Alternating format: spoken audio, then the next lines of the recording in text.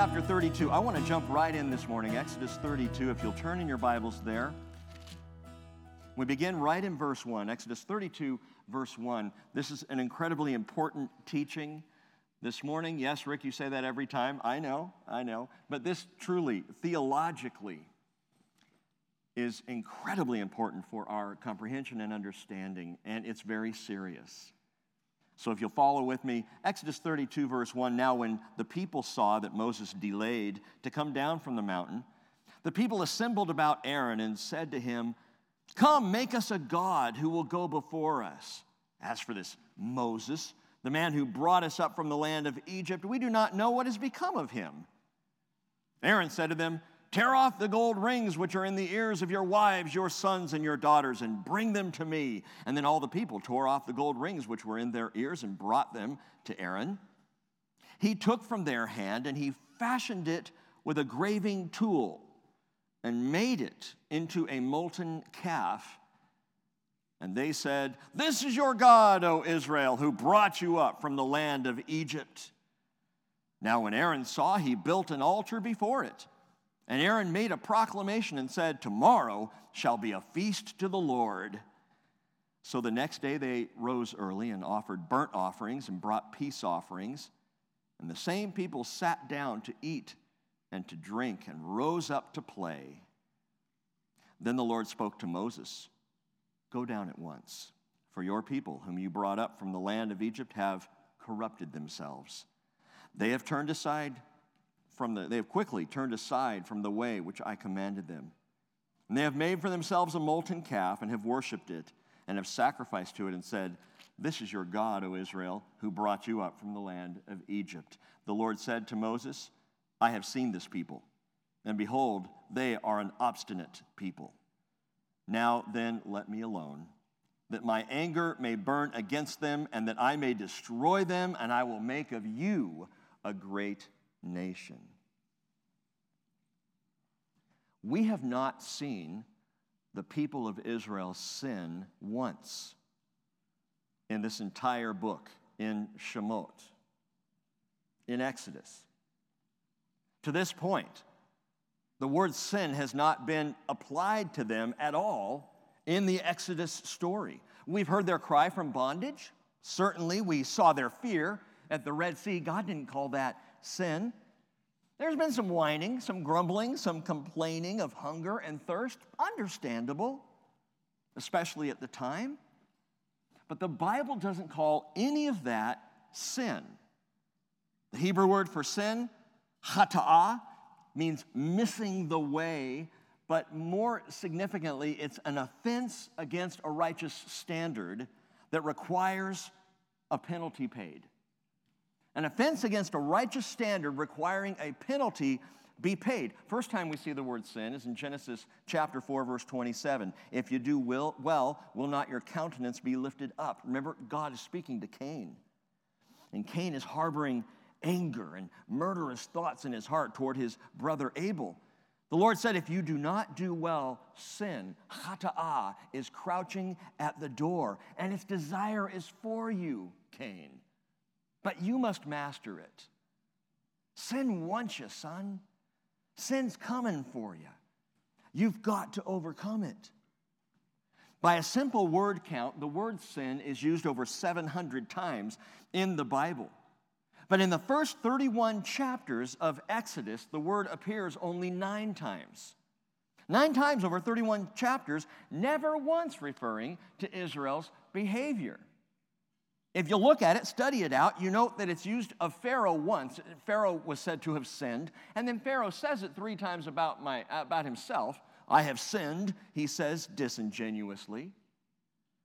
And then we hear it in 2 warnings. Exodus 20, verse 20. Moses said to the people, "Do not be afraid, for God has come in order to test you, and in order that the fear of him may remain with you, so that you may not sin." It's used in Exodus 23, 33.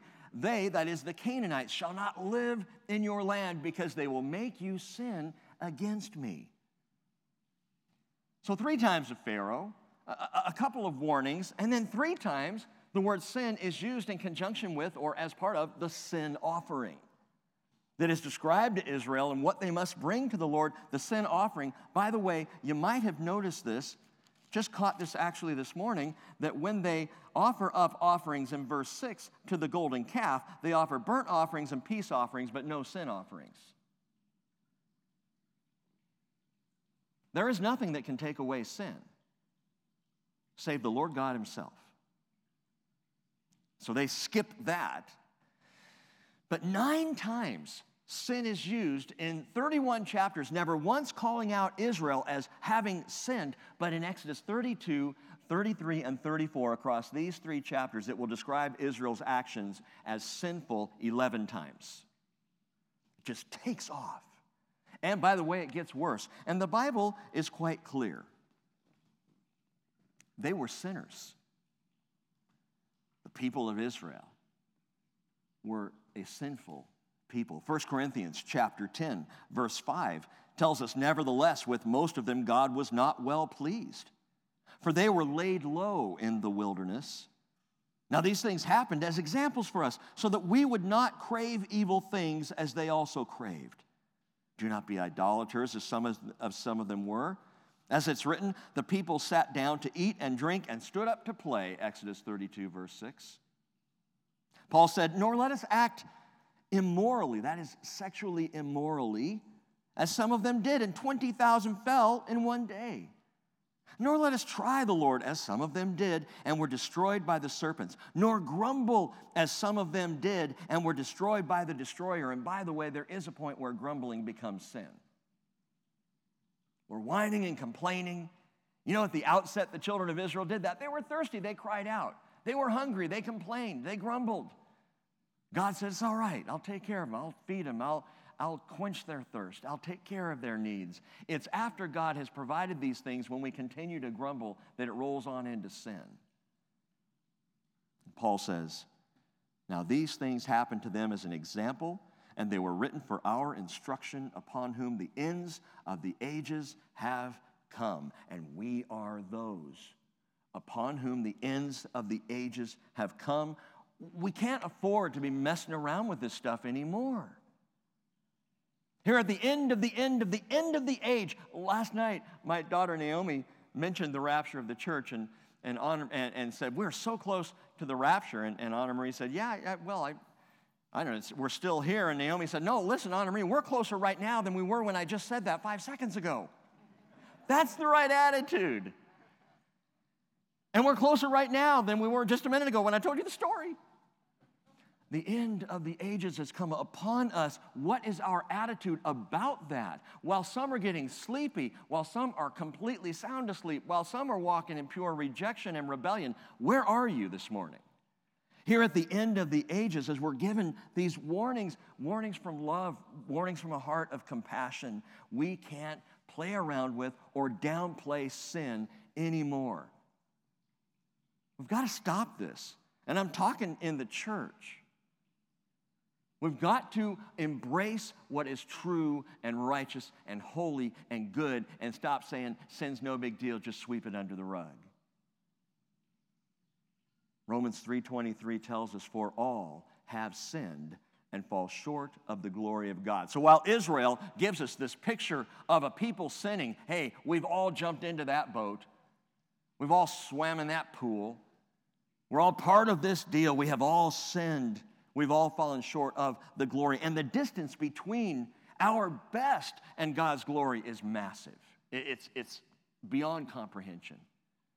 The distance between my sin and his glory isn't even measurable.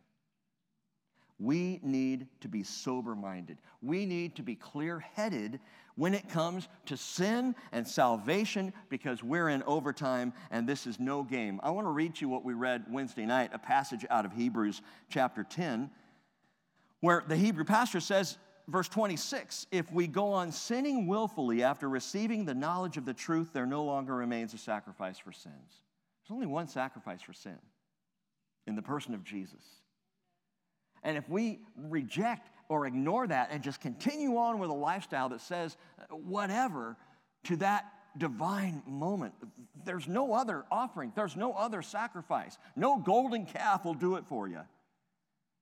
He says all there's left, verse 27, is a terrifying expectation of judgment and the fury of a fire which will consume the adversaries. And adversaries just means those opposed, those standing against. He says anyone who has set aside the law of Moses dies without mercy on the testimony of 2 or 3 witnesses. That was the law. How much severer punishment do you think he will deserve who has trampled underfoot the Son of God, has regarded as unclean the blood of the covenant by which he was sanctified, and has insulted the Spirit of grace? For we know him who said, Deuteronomy 32, 35, and 36, vengeance is mine, I will repay, and again, the Lord will judge his people. It is a terrifying thing to fall into the hands of the living God. And some of you might be saying, Rick, where are the jokes? Where are the puns? Where's the enjoyment? There isn't any of that in sin. See, the devil would say sin is enjoyment. Sin is funny. Sin's a kick. No, it's not. Sin is devastation. Sin is destruction. Sin is absolute loss. I've asked the question recently, I think in the last few months, and that is, what are we saved from? We always talk about getting saved. We talk about salvation. The Bible refers to salvation. We preach the gospel, which we believe is our salvation. What are we saved from? Tough times, a hard life, bad hair day. What are we saved from? Attending the wrong church? A global pandemic? Did you hear the Hebrew pastor? He said, some insult the Spirit of grace. Some regard as unclean the blood of the covenant. Some trample underfoot the Son of God, because sin against an eternal God has eternal consequences. My friends, we are saved from the wrath of God. That's what we're saved from. Our sins covered by Jesus, so that the wrath of God, which is punishment for all sin, completely deserved, will not fall. That's salvation. We're saved from wrath. Romans 5:1 says, having been justified by faith, we have peace with God through our Lord Jesus Christ. Romans 5:9, having now been justified by his blood, we shall be saved from the wrath of God through him. That's our salvation. And of course, Paul said in 1 Thessalonians 5:9, for God has not destined us for wrath. It was never his desire that any of his people, that any of his creation should suffer his wrath. He wants truly all people to be saved. That is the heart of God. But he has put it into our hands. Will we believe? Will we trust in Jesus? Will we be justified by faith in Jesus Christ? Well, this morning in Exodus 32, we come to a complete meltdown of sin. We're going to unpack it now scene by scene, and we start with the opening scene, which I'm calling corruption in the camp. Corruption in the camp. Again, verse 1, now when the people saw that Moses delayed to come down from the mountain, the people assembled about Aaron and said to him, come, make us a god who will go before us. As for this Moses, the man who brought us up from the land of Egypt, we do not know what has become of him. Aaron said, tear off the gold rings which are in the ears of your wives, your sons, your daughters, bring them to me. And then all the people tore off the gold rings which were in their ears and brought them to Aaron.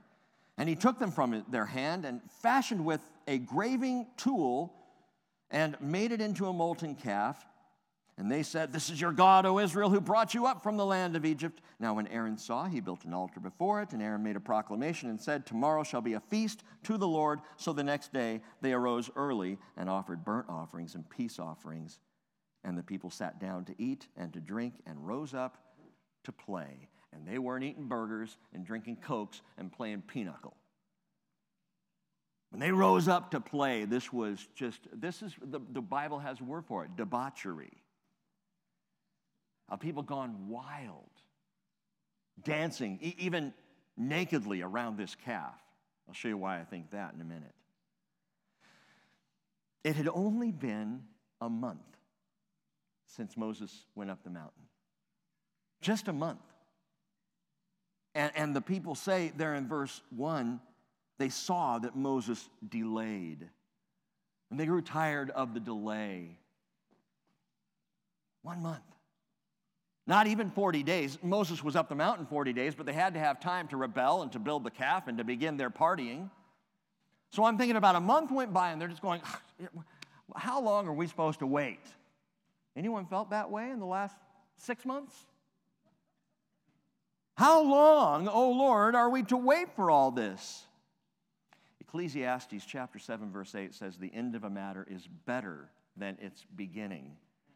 Patience of spirit is better than haughtiness of spirit. And take note of this, it's important. Impatience is often a catalyst for sin. So much of the sin that we engage in our lives comes of impatience, which stimulates and agitates temptation and desire. I can't wait. I just can't wait. Really? No, I got to do this now. And Jude wrote, verse 11, woe to them, for they've gone the way of Cain, and for pay they have rushed headlong into the error of Balaam. We'll learn about the error of Balaam. And perished in the rebellion of Korah. We'll learn about the rebellion of Korah. But it's that phrase, rushing headlong. How often do people rush headlong into sin because we just can't wait? I know God says there's a good thing over here, but I got to get it now, my way. And so sin comes. And they, in this singular event, violated the first 3 commandments. Commandment number 1, Exodus chapter 20, verse 3, you shall have no other gods before me. What do they say? Come, make us gods. Now your Bible may say, make us a god, and that would be incorrect as a translation. The Hebrew for God is Elohim. The Hebrew for God, so it's Elohim, which is the plural form, which is 3 or more. There's El. I've told you before, El is 1 God. Elah is 2.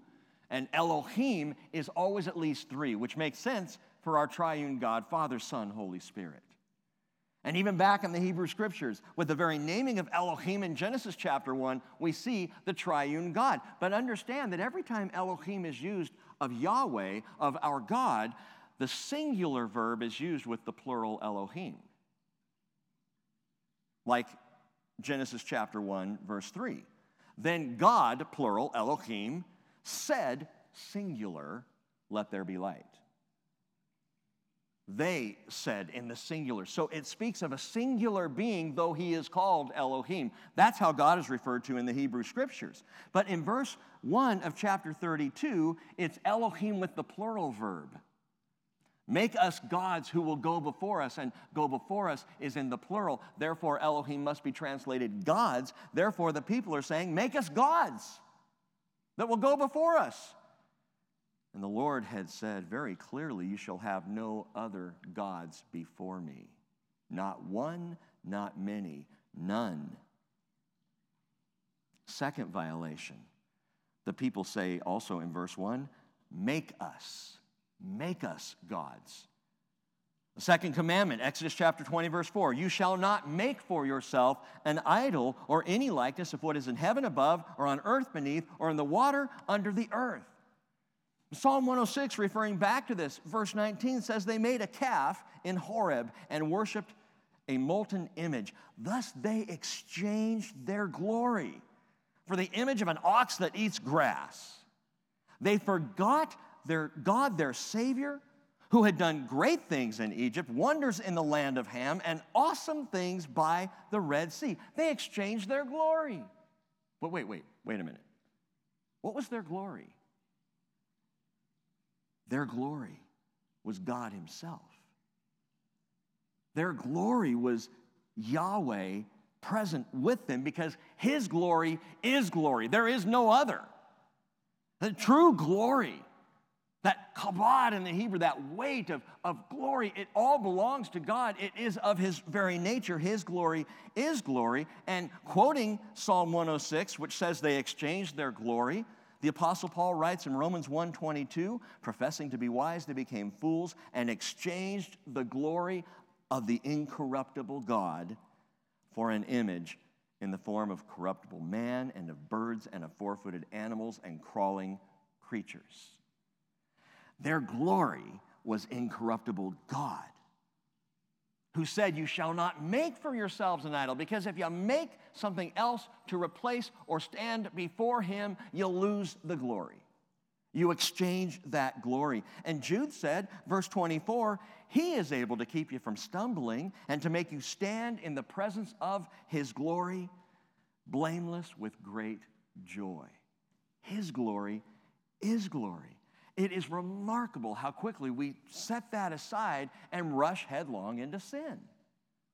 And when we do that, we're exchanging glory. We're saying, I get it. I mean, I was at worship service Sunday, and it was great, and it was glorious and all that. But God's glory, that's, I don't know, it's such a difficult thing to get my hands on and my fingers around, so I got to do this other thing. And we make an exchange. And in this case, they exchanged the glorious presence of God for a cow. It's stunning. It's unbelievable if it wasn't so common. This is what I call mad cow disease. So there's your joke for the day. This is the disease of sin. It is when I exchange who he is for what I want. I don't care what this says. It's not what I want to do. I stand opposed because it's not my thing.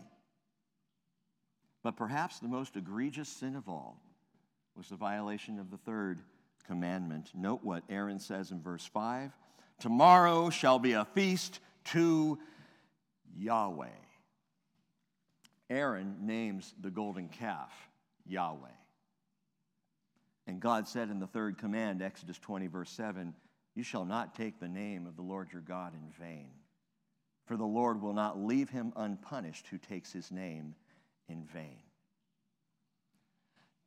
To ascribe the glorious name of God to a calf made of gold was as much vanity as has ever been pronounced in the world. So with their first deep dive into sin as a people, they snubbed and they spurned the love of God. And I'm not talking about the love of God for us. I'm talking about our love for him, their love for him. Remember Jesus said with the commandments, love God and love people breaks the whole thing down. And the first half of the commandments is all about loving God. And what did they violate? The first half of the commandments. Forget about love for each other. And that'll just get messier and messier. But they go right in to spurn the Lord. Now with Aaron here, you're thinking, Aaron, what are you doing? Aaron, I mean, you've been with Moses from the start. Aaron met Moses in the wilderness after the event at the burning bush and went with him back to Egypt and saw the wonders and the miracles, as all the people did. But he was called up. You realize that just before this, granted it's been an entire month, but just before this, Aaron was in the company of guys partway up on the mountain as they looked up and saw the feet of God on sapphire pavement. Aaron, what are you thinking? Now, you could read this and say, well, maybe Aaron was just trying to keep the peace, trying to hold them together until Moses got back. Maybe he just wanted to keep Yahweh's name in play. That's what it is. Well, they want a golden calf, but if I call it Yahweh, well, then maybe that'll keep us on the right focus. Churches do that all the time. We'll say we're doing this in the name of Jesus, though it violates what Jesus says. Maybe Aaron was just under a lot of pressure. No doubt he was under pressure. Maudier even calls him criminally feeble. Criminally feeble. Has that ever described you? Criminally feeble. When you can't say no to sin because the sociocultural pressure around you is just too great. Lord, I'm sorry, but they were all, and I was just, and how could I not? Criminally feeble. Note that in verse 1, it says the people assembled about Aaron. Literally, the phrase is the people gathered against him. Gathered against. Sarna, in his commentary, says it always carries a menacing nuance. How different the high priest of Israel when the people gathered against him, and the high priest of our confession, Jesus Christ, when the people gathered against him. And Aaron caved.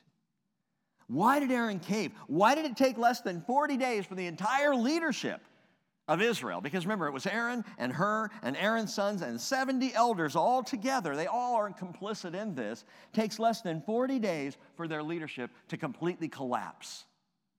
Why? Very simply, Aaron feared man. Moses feared the Lord. The fear of the Lord was in Moses. The fear of man was in Aaron. Proverbs 1:7 tells us all the fear of the Lord is the beginning of knowledge. Proverbs 29:25 says the fear of man brings a snare. Paul said in Galatians chapter 1, verse 10, "For am I now seeking the favor of men or of God? Or am I striving to please men? If I were still trying to please men, I would not be a bondservant of Christ." One of the most difficult but fundamental principles of ministry that I learned many years ago was that I am not here to please you. I'm here to please God. Now, prayerfully in pleasing God, that will be pleasing to you. And in pleasing God, that compels me to love you as it should compel you to love me as we love each other. But it's got to be first and foremost because we are seeking His good pleasure, not ours. Seek Him, and it's going to go right. Fear man. Fear woman. Fear friends or neighbors or relatives, and it's going to go badly. The fear and favor of the Lord God must be our highest value, and only then can we stand when others gather against us. As Paul put it, and I like this phrase, 1 Corinthians 16:13, "Be on the alert, stand firm in the faith, act like men, be strong." And some of you sisters are going, act like men? Yeah. I would add, act like men are supposed to act. But you know what happened here? While Moses receives the commandments, Aaron has a cow. Fear of God, fear of man. Scene change. Repentance on the rise. And I'm not talking about repentance rising up. I'm talking about repentance on the rise of Mount Sinai, up on the mount. Verse 7. Then the Lord spoke to Moses, "Go down at once, for your people whom you brought up from the land of Egypt have corrupted themselves." I find it interesting that the Lord says, your people.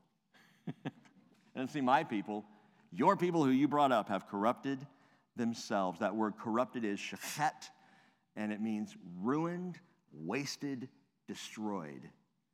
They're destroying themselves down there. And they have quickly turned aside, God says, from the way which I commanded them.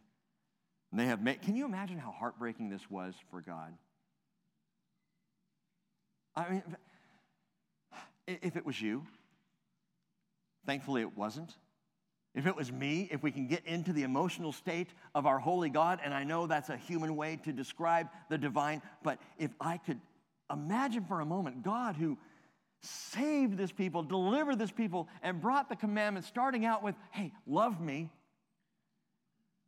Not because he needs it, but because they needed it to love him. Love me. Don't take my name in vain. Don't make any other gods. Let's do this together. I'm your God. And then love each other as he describes in the commandments. And now they're standing in total, in-your-face rebellion. That's got to have hurt. They quickly turned aside from the way which I commanded them. They have made for themselves a molten calf, have worshipped it, and have sacrificed to it, and said, "This is your God, O Israel, who brought you up from the land of Egypt." Unbelievable.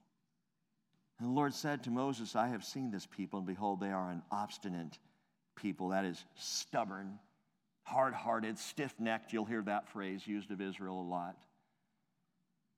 "Now then, let me alone, that my anger may burn against them, and that I may destroy them, and I will make of you a great nation. Wait a minute. Was Yahweh really ready to destroy the people? After all that he had done? Is that what he's saying to Moses? That he's gonna destroy Israel and just start all over with Moses? Go find him a nice little shepherd girl, and we'll just start from the beginning. Wipe out all of these people. They deserved it. In what they did, and in their response to his divine holiness, they absolutely deserve for him to wipe them out then and there. I would have been done. See ya, wouldn't want to be ya. And I'd move on to something else. They deserved it. They were already destroying themselves. Verse 11, then Moses entreated the Lord his God. This is amazing. Oh Lord, why does your anger burn against your people whom you have brought out from the land of Egypt with great power and with a mighty hand? Why should the Egyptians speak, saying with evil intent he brought them out to kill them in the mountains and to destroy them from the face of the earth? Turn from your burning anger and change your mind about doing harm to your people. Moses just nails it here. Remember Abraham, Isaac, and Israel, your servants, to whom you swore by yourself and said to them, I will multiply your descendants as the stars of the heavens, and all this land of which I have spoken I will give to your descendants, and they shall inherit it forever. Well, Moses, if you're going to throw my word up in my face. So the Lord changed his mind, verse 14, about the harm which he said he would do to this people, and this is fascinating. On the surface, just do a cursory read of this. It appears as though God is hot and Moses is cool. God's losing it and Moses is holding it together. That God is ready to rumble and Moses is calling for calm. It looks like it takes Moses to talk Yahweh down and help him to change his mind. And by the way, to make it a little more intense, the phrase changed his mind is yenachem. Yenachem is used throughout the Hebrew Scriptures, and it is translated with a word that you know well, repented. God repented. If you're reading in a King James translation, or perhaps even the New King James, that's what it reads. And the Lord repented. And I think, well, hang on a minute. In the same narrative, in the same story, just a little ways down the line, Numbers 23:19 tells us God is not a man that he should lie, nor a son of man that he should repent. Yenahim, same word. Has he said and will he not do it? Has he spoken and will he not make good? What's going on here? Did God repent? Yenahim also means moved with compassion. Moved with compassion. Again, Psalm 106, verse 43 says, many times he would deliver them. They, however, were rebellious in their counsel, and so sank down in their iniquity. Nevertheless, he looked upon their distress when he heard their cry, and he remembered his covenant. How can he repent of his word when it was his word he gave in the first place? He remembered his covenant for their sake, and listen, the word here, listen, relented. And relented according to the greatness of his loving kindness. The word relent is yenachem. It's the same word. So what can be translated repent can also be translated relent, can also be translated moved with compassion. How do we know how to apply it? Well, when it's talking about you and me, we repent. When it's talking about God, who does not repent, he relents. He is moved with compassion for his people. And always with divine intentionality. Listen, if you're not getting this, if you're still going, well, yeah, but it's still the same word. Okay, get this. Who put Moses in position to intercede for Israel in the first place? God did. Who has foreknowledge of everything that's going to happen? God does. Who knew what Moses was going to do when God said, I'm going to destroy the people? God did.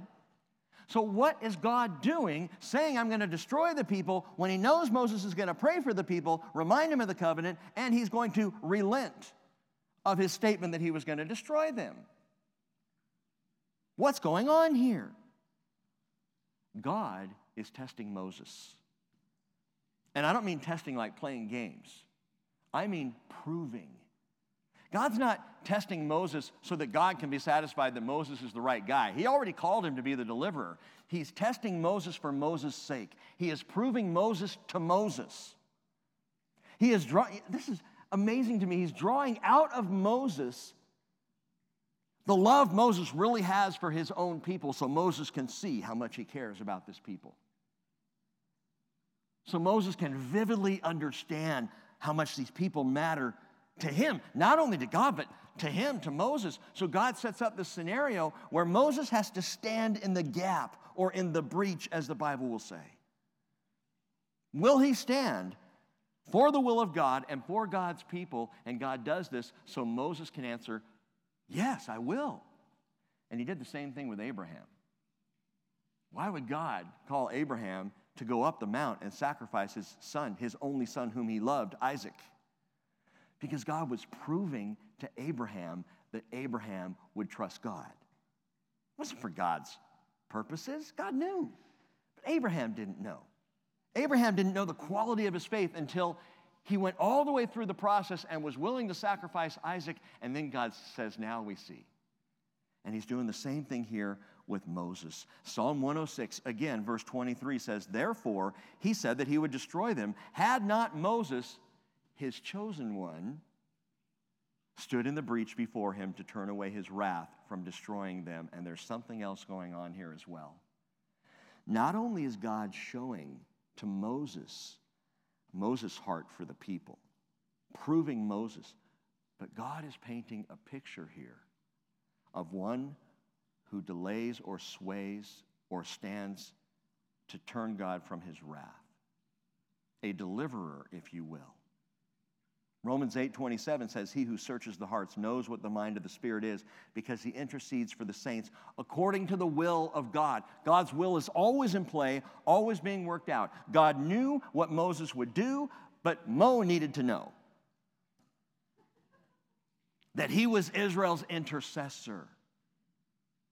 And being Israel's intercessor, Moses stood up right here in our story as a picture in type of Jesus Christ, who turns away the wrath of God, who by his sacrifice saves us from the wrath. 1 Timothy 2:5 tells us there is one God and one mediator also between God and men, the man Christ Jesus, who gave himself as a ransom for all, the testimony at the proper time. And that ransom paid, my friends, turns the wrath of God away from you, away from me, when we sin. We needed one to stand in the breach between, again, our great sin and his absolute holiness, and Jesus did that. 1 John 2, verse 1, my little children, I'm writing these things to you so that you may not sin. Please, John says, Paul says, Peter says, Jesus said, the New Testament, the Bible says, please, don't sin. And if anyone sins, we have an advocate with the Father, Jesus Christ the righteous, who stands in the gap, who stands in the breach that is torn because of our sin. So that there is only one way to be saved. When Jesus says, I am the way, the truth, and the life, no man comes to the Father but through me, it's not a statement of arrogance. It's not him just saying, hey, you got to be a Christian. It's him saying, there is no other way. I'm the only one who did this. I'm the only one who turned away the wrath. No golden calf, no religion, no church, no other faith can save a person but Jesus Christ. Scene change.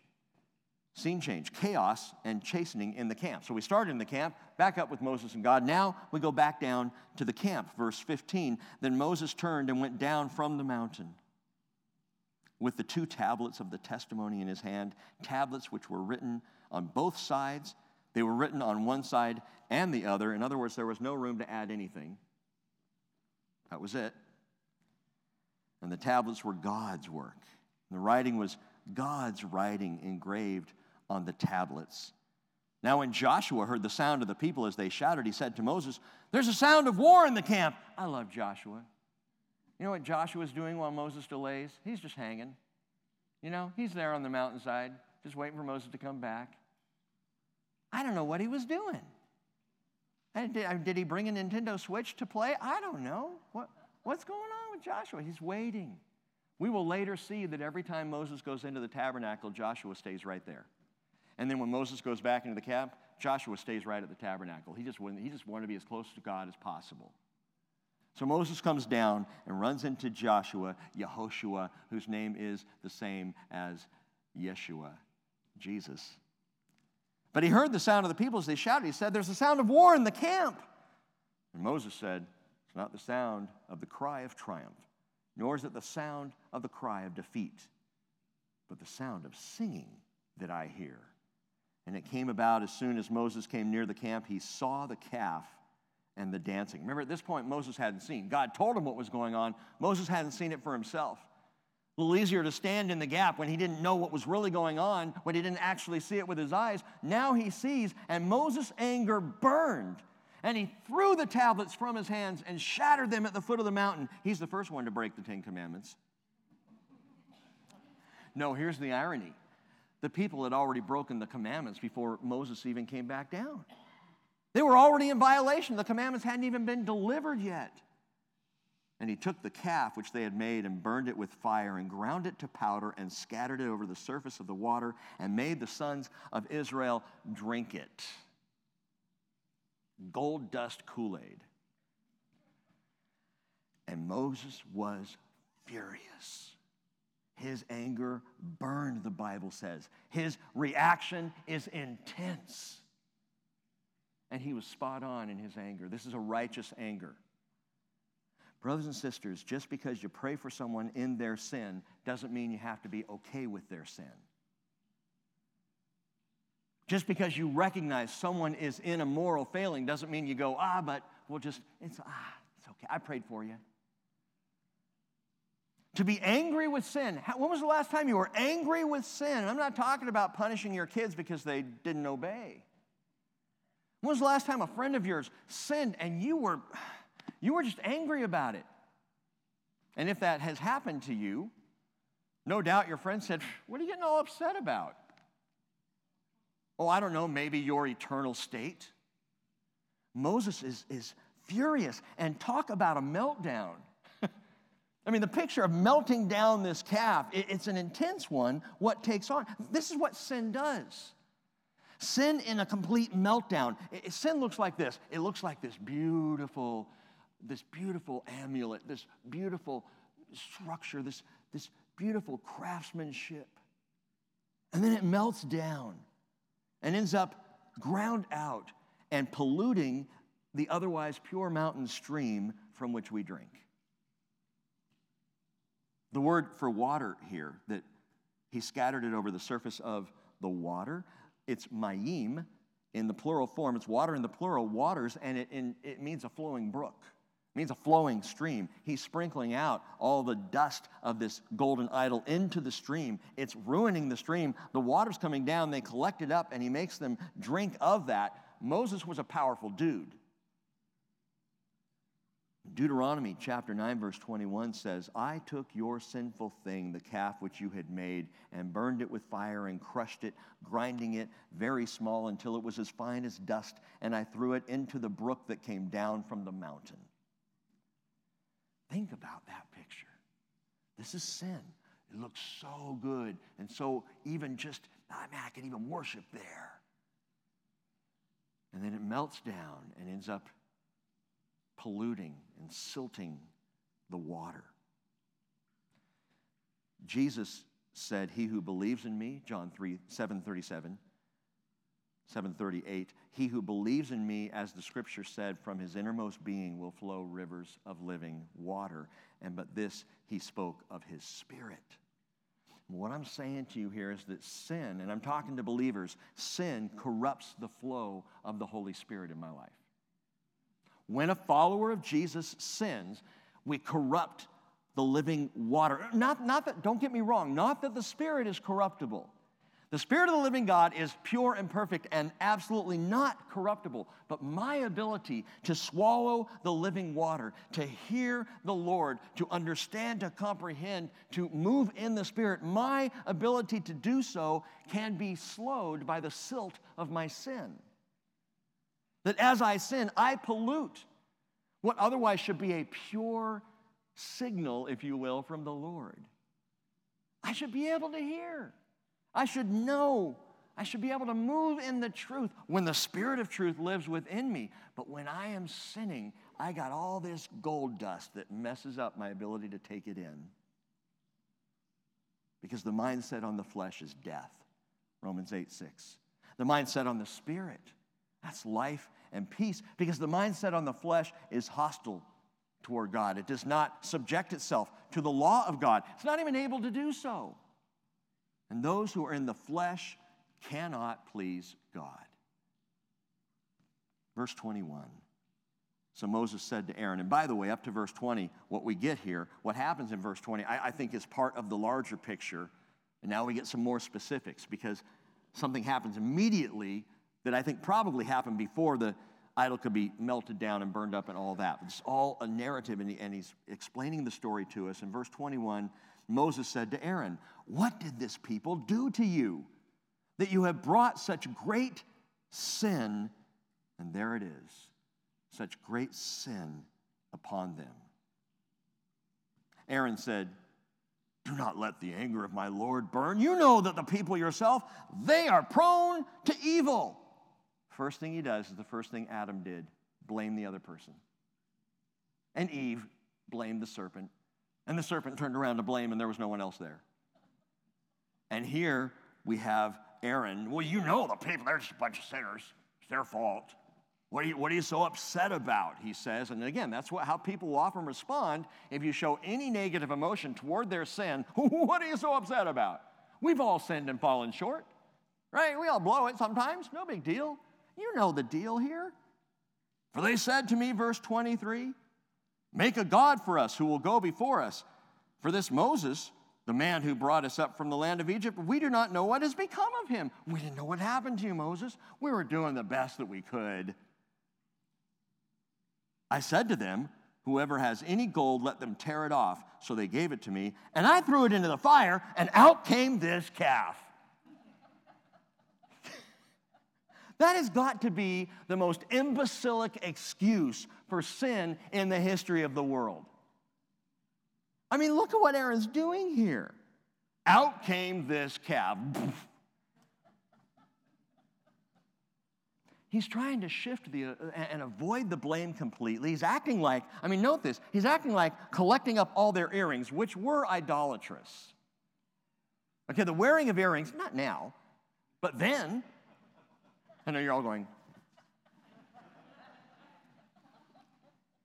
it was idolatry.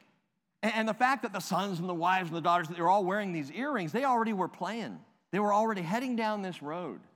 And Aaron now says, well, I told them to give me all the, it's almost like he's saying, I was trying to make things right. I collected all their idolatrous earrings and I threw them into the fire. We were going to be done with this, but then this calf came out. What was I to do? Moron. Sorry, that was me. That was just me. This amazing thing happened. Aaron, the criminally feeble, sinfully complicit. And this rebellion wasn't over. Verse 25. Now when Moses saw that the people were, note this, out of control, for Aaron had let them get out of control to be a derision among their enemies, then Moses stood in the gate of the camp and said, "Whoever is for the Lord, come to me." And all the sons of Levi gathered together to him. A rebellious, riotous rage is swelling in the camp.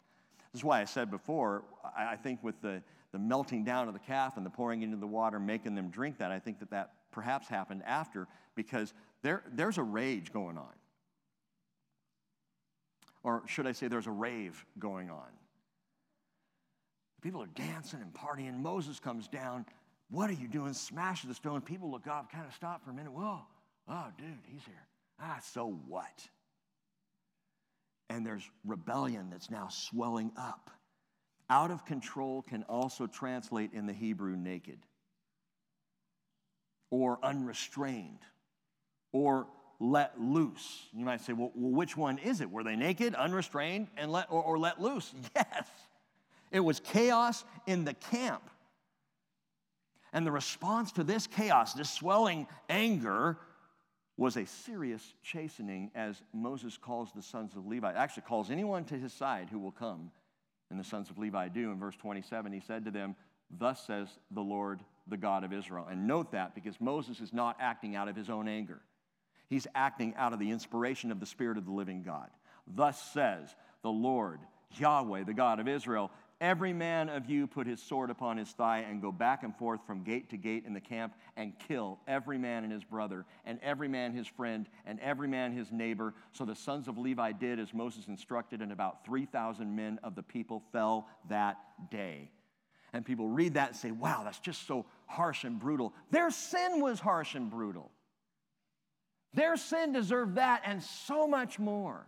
This is where we do not understand what sin really is. When we can even say that it was just a heavy-handed, mean-spirited God to do something like that. What do you do with a rabid dog? You put it down. These people were dancing wildly, nakedly. They were out of control. And the question here is not why.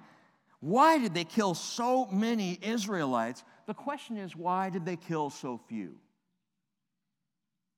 Remember, there were 603 plus thousand men numbered in Israel, not including all the women and children. So we've estimated anywhere from 3 to 4 million people, and 3,000 were killed? That's all? Why didn't they kill more? Why wasn't it more of a bloodbath than that? And I suggest to you it was 3,000 who died because these were the ones who fought back. These were the rebellious entrenched. These were grabbing their own swords and coming back at it and fighting and saying, no, we're not going to follow. And so the Levites,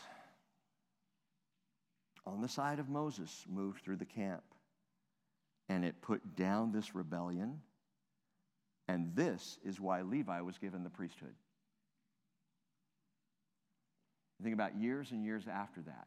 People tend to think of pastors and priests and rabbis as more passive men, you know.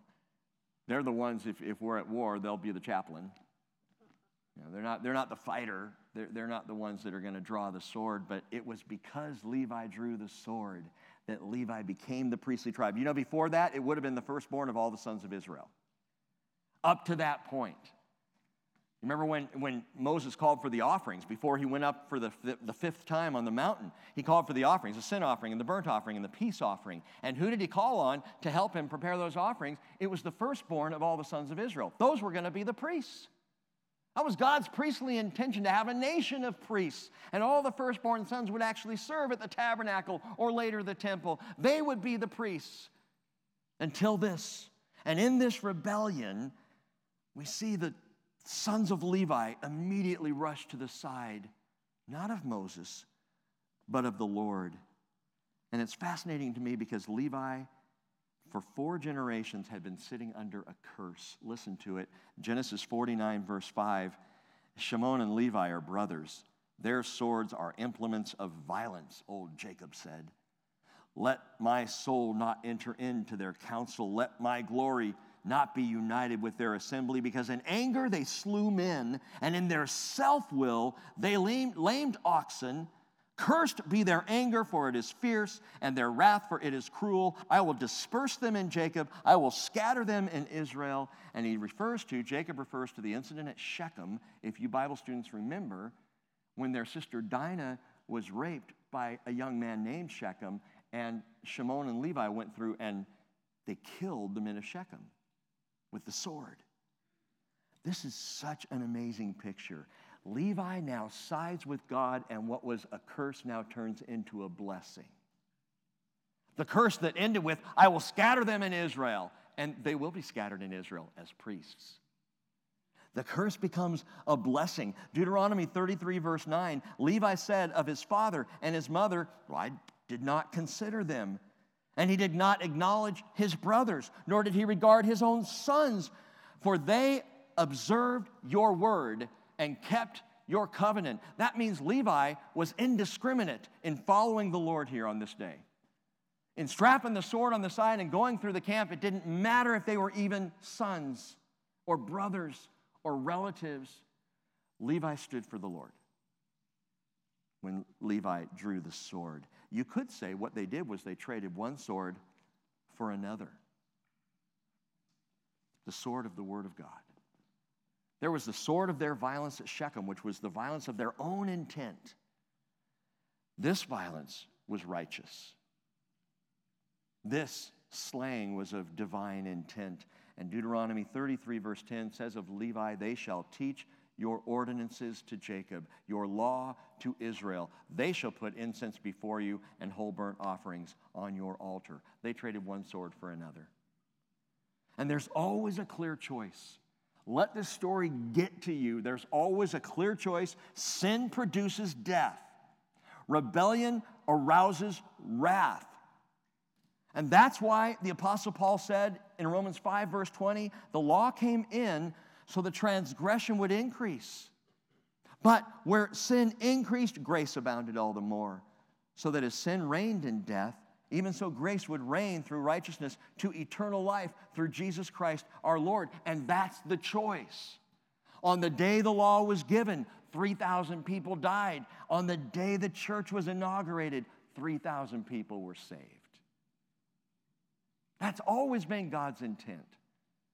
Salvation for all who will believe. Acts chapter 2, verse 41. So then those who had received his word were baptized, and that day there were added about 3,000 souls. And the Bible is specific. What a contrast. Rebellion bringing death. Faith bringing salvation. And the Lord, Acts 2:47 tells us, was adding to their number day by day those who were being saved. Saved from what?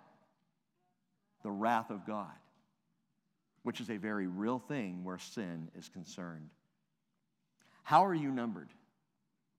Are you numbered among the saved, or are you numbered among the fallen?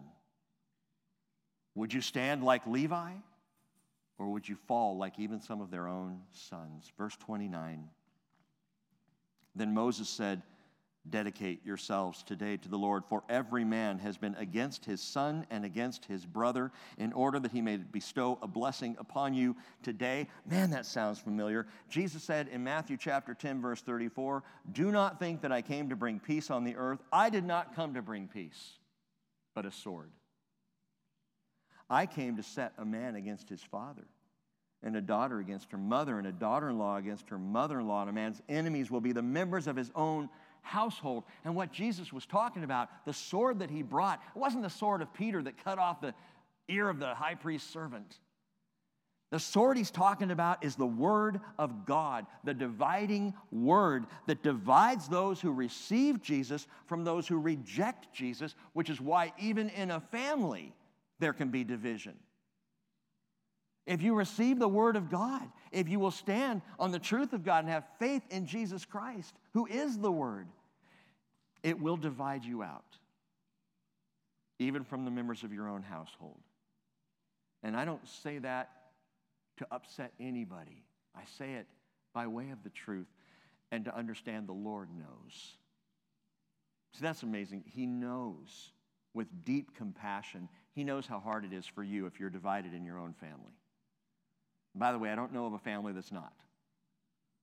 I don't know of a family where there's not some division of believer versus non-believer and the difficulty that that creates. It's all because of the sword of the word of God. Verse 30. On the next day, Moses said to the people, you yourselves have committed a great sin.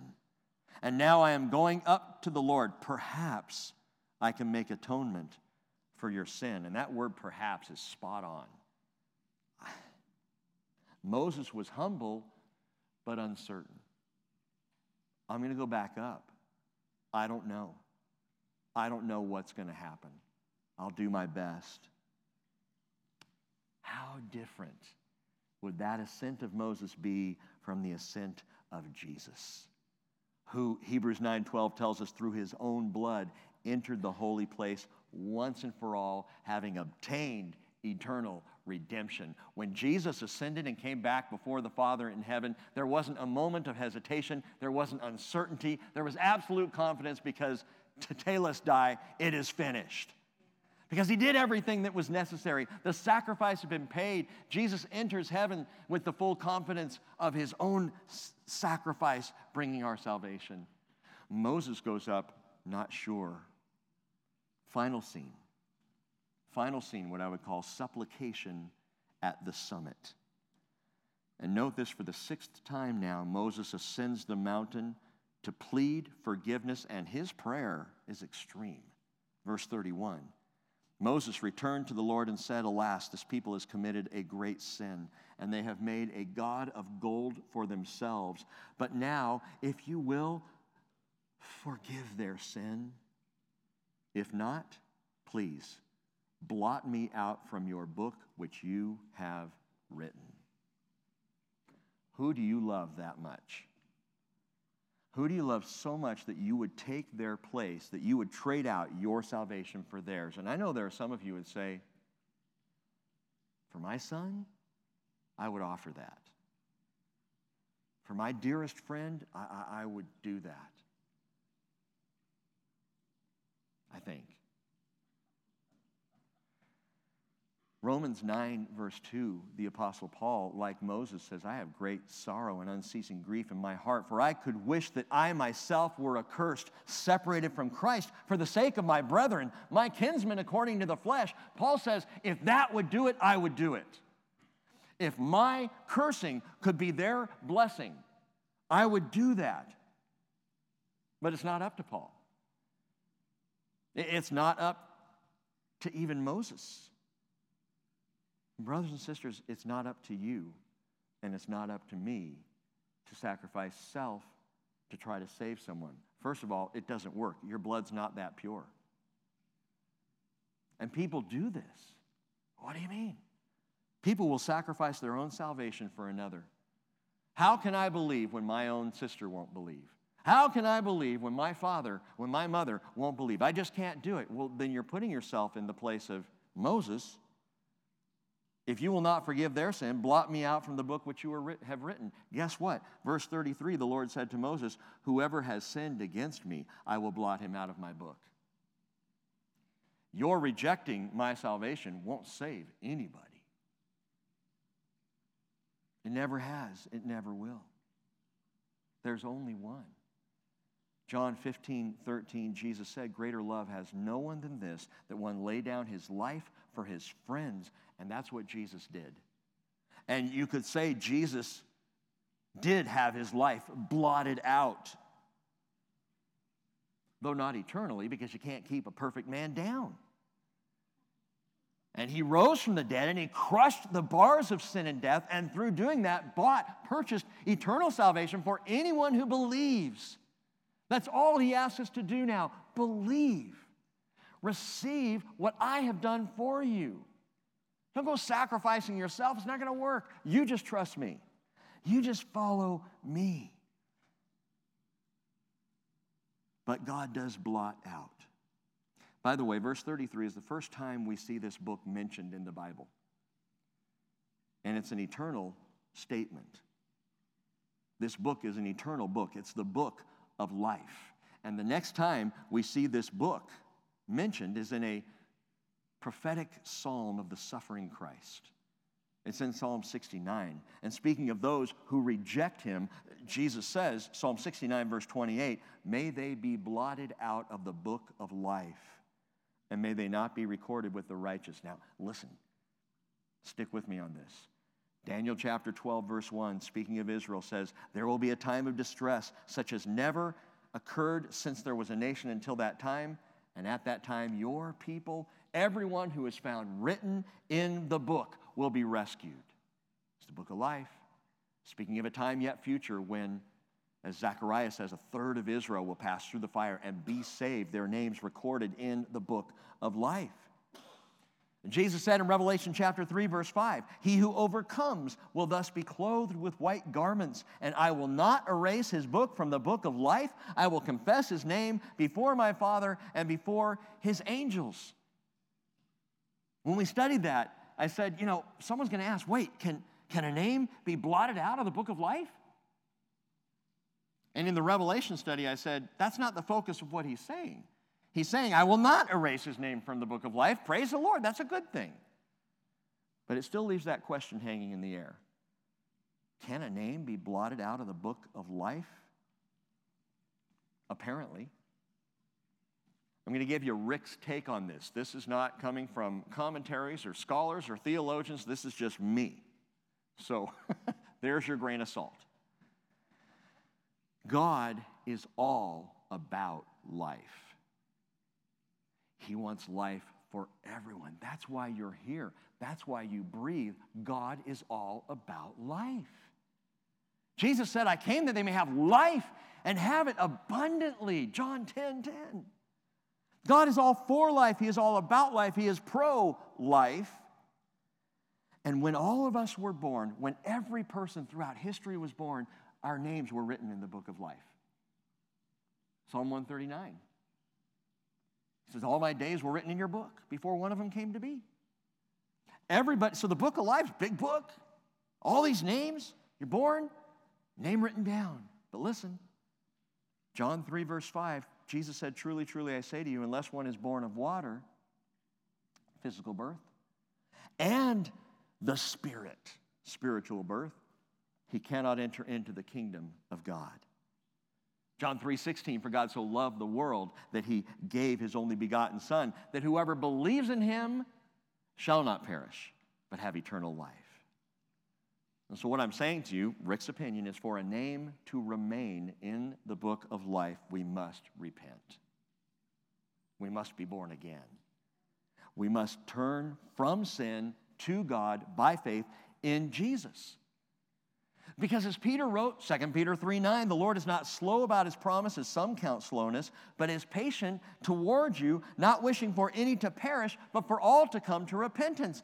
The people were wondering about the delay of Moses on the mountain. That's exactly where the world's at right now.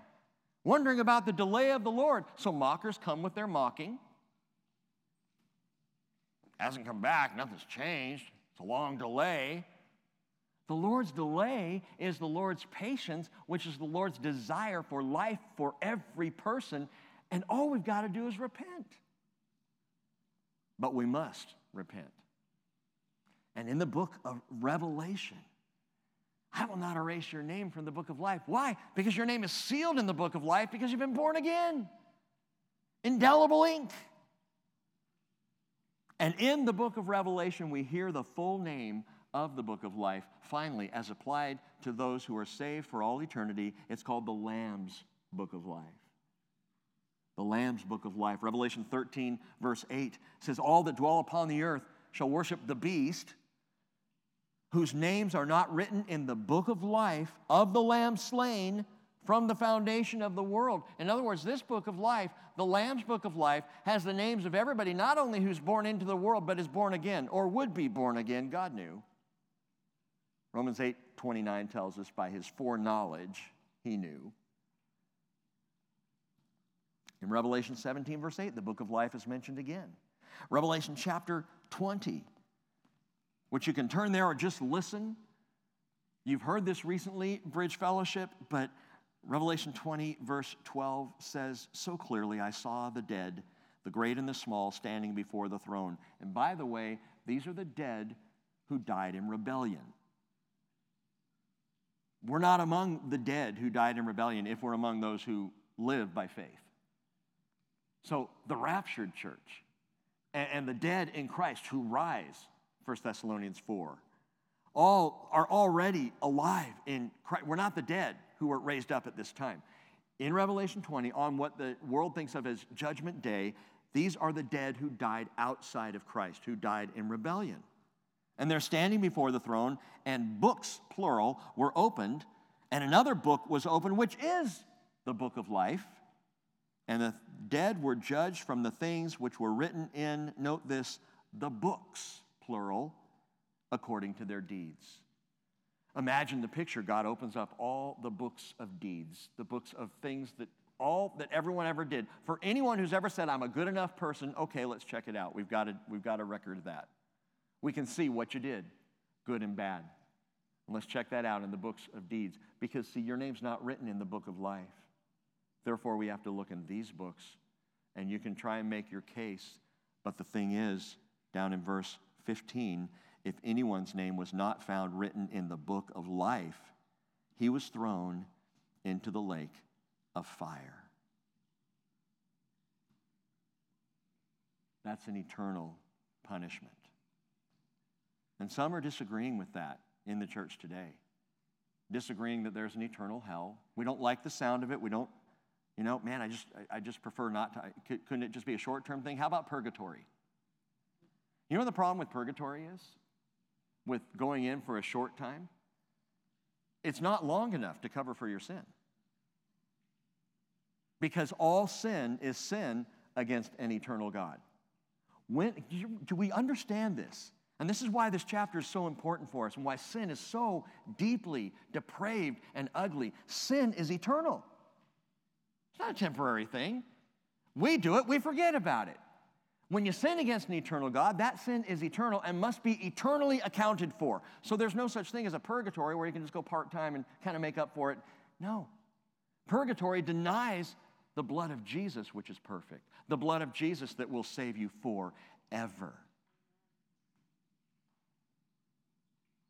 Revelation 21, verse 27 says, of New Jerusalem, nothing unclean and no one who practices abomination and lying shall ever come into it, but only those whose names are written in the Lamb's book of life.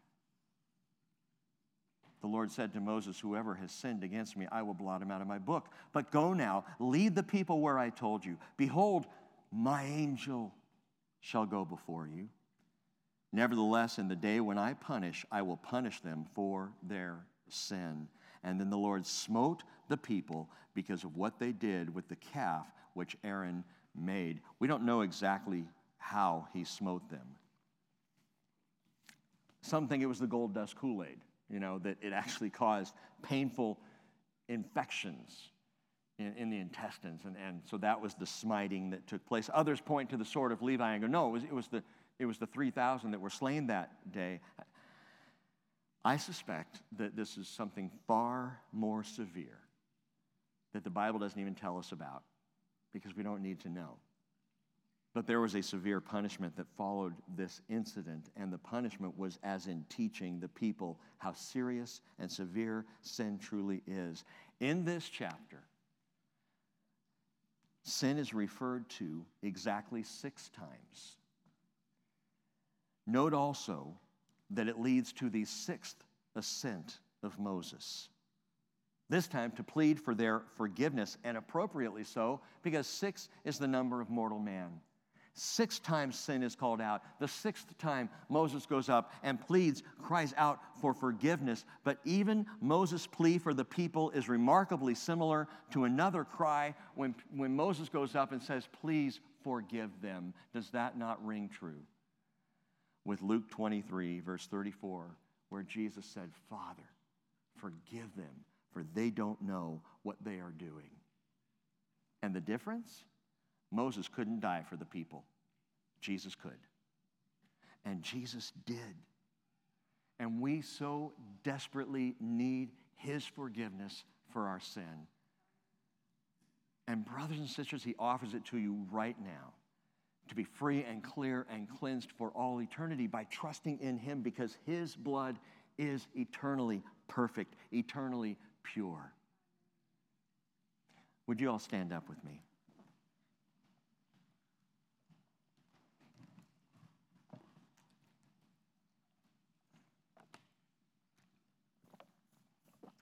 It's a longer teaching than usual on a Sunday morning, and I don't apologize. Because Romans chapter 3, verse 23 says, all have sinned and fallen short of the glory of God. Anyone not agree with that this morning? All have sinned and fall short of the glory of God.